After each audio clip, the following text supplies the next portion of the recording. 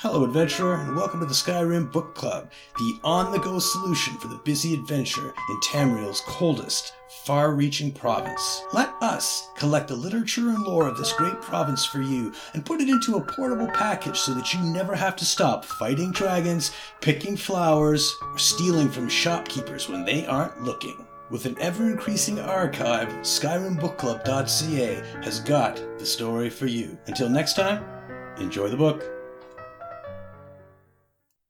Tova's farewell. First Frigga, now Nilshin? How can I bear the loss of a second daughter when I'm barely over the death of a first?